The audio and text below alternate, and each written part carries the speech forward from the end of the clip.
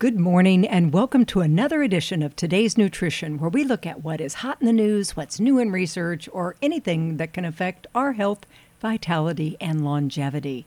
So today's topic is insulin resistance. You may hear terms such as metabolic syndrome, syndrome X, cardiometabolic syndrome, all pretty much the same thing. And I hate to say it, but with everything going on with COVID and people not being as active as they have been in the past, which wasn't that active, eating all those so-called comfort foods, we are seeing a huge increase in insulin resistance. So today, I'm going to tell you what insulin resistance is, how you get it, how you can reverse it, and supplements that research shows can help. So insulin resistance is associated with the usual criminals: obesity, high blood pressure, high cholesterol, type 2 diabetes, polycystic ovarian syndrome, which is the leading cause of infertility in women, and other hormone disorders. But it's also associated with kidney disease, strokes, heart attacks, eye problems, cancer, Alzheimer's disease, gallbladder disease, just to name a few. The list continues to grow. More and more things are being associated with insulin resistance. Gosh, you think it's associated with everything that people go to doctors for, and you could be right. Insulin resistance may actually affect a third to one half of all Americans. So what is it? Well, if you think of a cell in your body, like a room, and inside that room, all sorts of good things can happen. It could be a factory that makes things, or a cell that could just be like a closet that stores things for later use. Those could be muscle cells, liver cells, or could just be fat cells that are like the storage closet. They're going to store things for later. Insulin is like the key that unlocks that cell room so that blood sugar, blood glucose can get inside. Sometimes that key gets bent or broken and it just stops working correctly.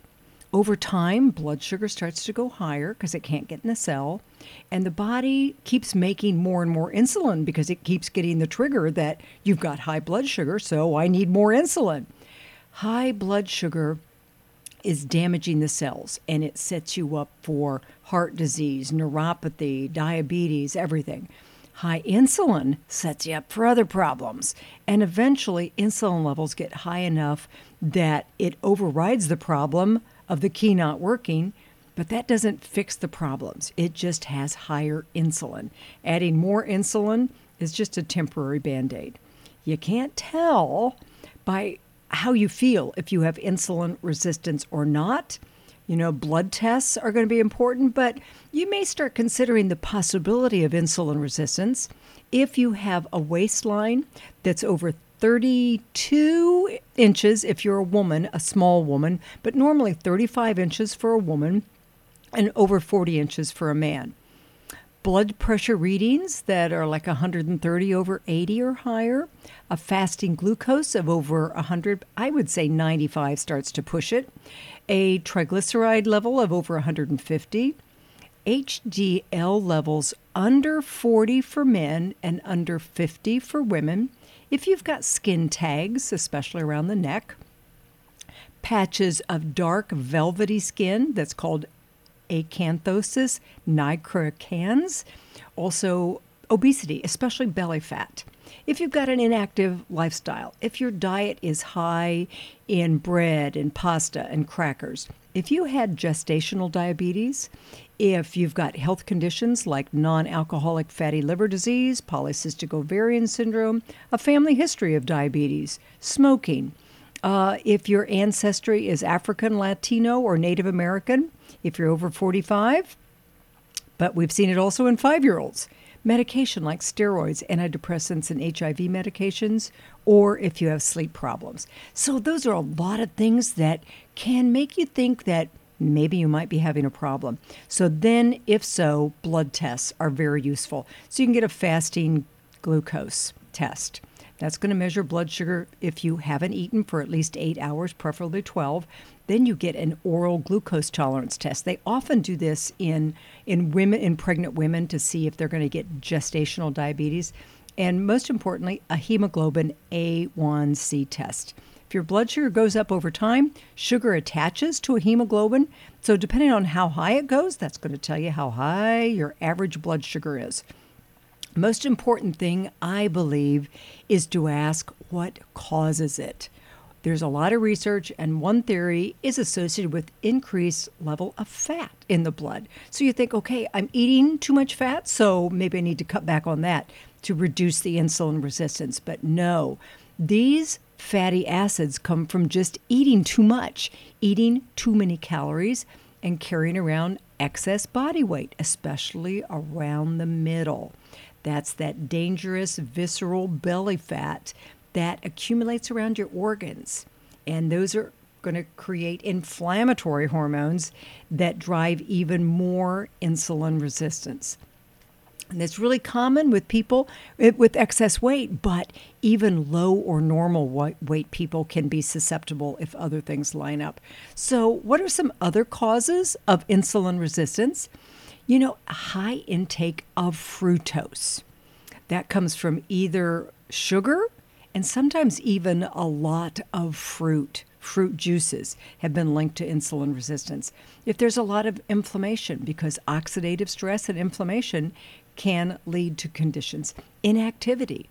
Physical inactivity is a big risk factor. And interesting, the more we study, the gut microbiome, evidence is suggesting that there is certain bacterial environments in the gut that is going to make insulin resistance and other metabolic problems a real issue. And then, of course, like I said, certain ethnic backgrounds can predispose you as well.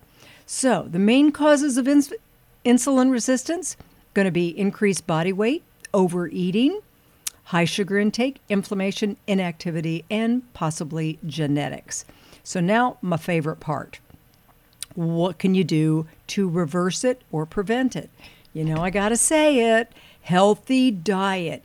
Eating lots and lots of vegetables, the more colorful, the better. Maybe a couple low-sugar fruits every day. Nuts are good. Limit your beans and starchy grains, fish, and then you can enjoy lean protein.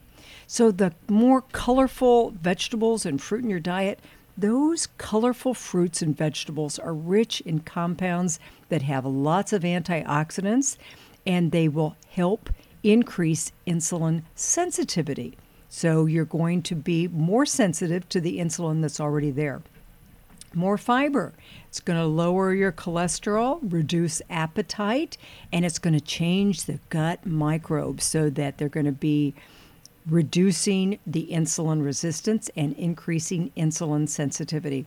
Herbs and spices, love garlic, fenugreek, turmeric, cinnamon, and ginger all help increase insulin sensitivity. So spice away. Also, drinking green tea about 3 cups a day can be really powerful. It's got that EGCG, which is a catechin that is really good to increase insulin sensitivity. Something else, apple cider vinegar can increase insulin sensitivity by 34% after a high-carb meal. So if you happen to have a little bit more carbs at a meal, especially breads or pasta or a dessert, if you're insulin resistant, have a little bit of apple cider vinegar, and it's going to help. Also, those are people that are insulin resistant, but it's going to help by 19% in people that have type 2 diabetes. And this is a big one for a lot of people that are inactive. It's just cutting down on starches and sugars in general.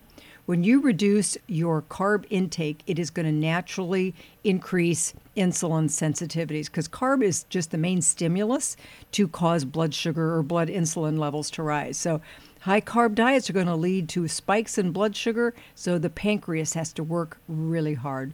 So smaller portions of carbs throughout the day are going to be less stressful. and don't have white toast or cereal for breakfast, a sandwich and fries for lunch and pasta for dinner, that's like asking for it. The type of carb really is important. Vegetables are going to be much different than bread, and they're going to have a lot of fiber, so that the more vegetables you eat, the better off you're going to be. So we want to avoid intake of added sugars. There is difference between added sugars and natural sugars. Carbohydrates are how plants store energy. It's their sugar. So you're going to get natural sugars from your vegetables and, of course, from fruit, but the kind of sugar that you get from table sugar or corn syrup is the worst for insulin resistance. High intake of fructose is linked to insulin resistance. So other things you can do besides working with the diet, get more sleep. All these things that I talk about all the time, but getting more sleep. If you get poor sleep, you are going to reduce your insulin sensitivity and you are going to crave the refined carbs. They have done so many studies on that, kind of double-blind placebo ones where they trick people. And if you are getting poor sleep or if your sleep is interrupted or shortened, you're going to go for the sugary donuts every time. Exercise is a great way to increase insulin sensitivity, about 20 to 30 minutes daily. It's going to move that sugar into the muscles and promote immediate release of insulin sensitivity. And that can last up to 48 hours depending on the kind of exercise. Fabulous. If you're doing aerobic, it's going to be really fast. If you do the weight training, the high intensity interval, that is going to last up to 2 days. Okay. So get out and walk, brisk walk. That's going to be absolutely fine. If you're not active now, maybe you need to get your doctor's blessing. So just be sure you're safe. Number 4, stress. Stress hormones make the body more insulin resistant. That's going to prevent nutrients from being stored and makes them more available in the bloodstream. So it keeps everything up. And for our ancestors, this was probably important. They needed that extra energy for life-sustaining activities. Maybe they had to run from something. Maybe they had to fight for something. So, stress hormones is going to be good to keep it in the muscles, but not good for long-term health. We see that a lot in people that are under chronic stress today, and that insulin resistance can be really harmful.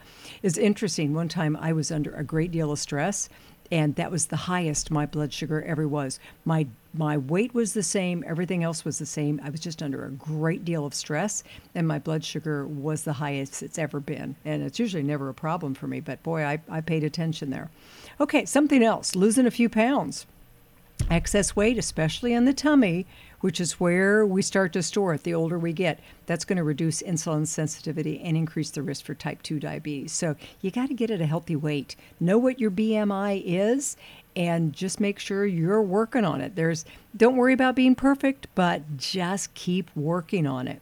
So many studies that link belly fat to insulin sensitivities and type 2 diabetes. There was a study from Johns Hopkins University found that people with prediabetes who lost just as little as 5% of their total weight over 6 months reduced their risk for type 2 diabetes by 54% for the next 3 years. So don't worry about being perfect. 5% is good enough. Okay, now supplements. 4 that I really like that may increase insulin sensitivity: chromium, the mineral magnesium, and the extract berberine, and the plant gymnema. Chromium, mineral that most people are deficient in because it's been refined out of our diet, doses somewhere between 200 and 1,000 microgram could improve the ability of the insulin receptors to work. Magnesium, mineral that's needed for those insulin receptors, it's maybe 400 milligram. Berberine, oh my gosh, berberine is phenomenal. Plant molecule that is extracted from one of my all-time favorite herbs, golden seal. It comes from other herbs too. But studies have shown that it increases insulin sensitivity, lowers blood sugar, and there have been so many studies that have gone head to head with the drug metformin, glucophage, and it's had the same results without digestive upset. Very, very interesting. So don't go off of your medication, but you may want to discuss that with your doctor and have him monitor things. As with all supplements, you really do need to check with your doctor if you are taking some medication. Insulin resistance is really just a side effect of a lifestyle that does not fit our genes. Since we can't change your genes, unless you got a few million years, you may have to look at changing your diet and lifestyle so you can be healthier. Now, I'm not saying you can't treat yourself now and then, but it's what you do day in and day out that builds your health. And nothing is more worthwhile than making health your hobby. So thanks for listening for another edition of Today's Nutrition. I hope you learned something that will help you or someone you love. As always, you can listen to other shows on any place you listen to podcasts or on my website, debford.com. Thanks for listening and have a great day. And remember, do something really good for yourself today.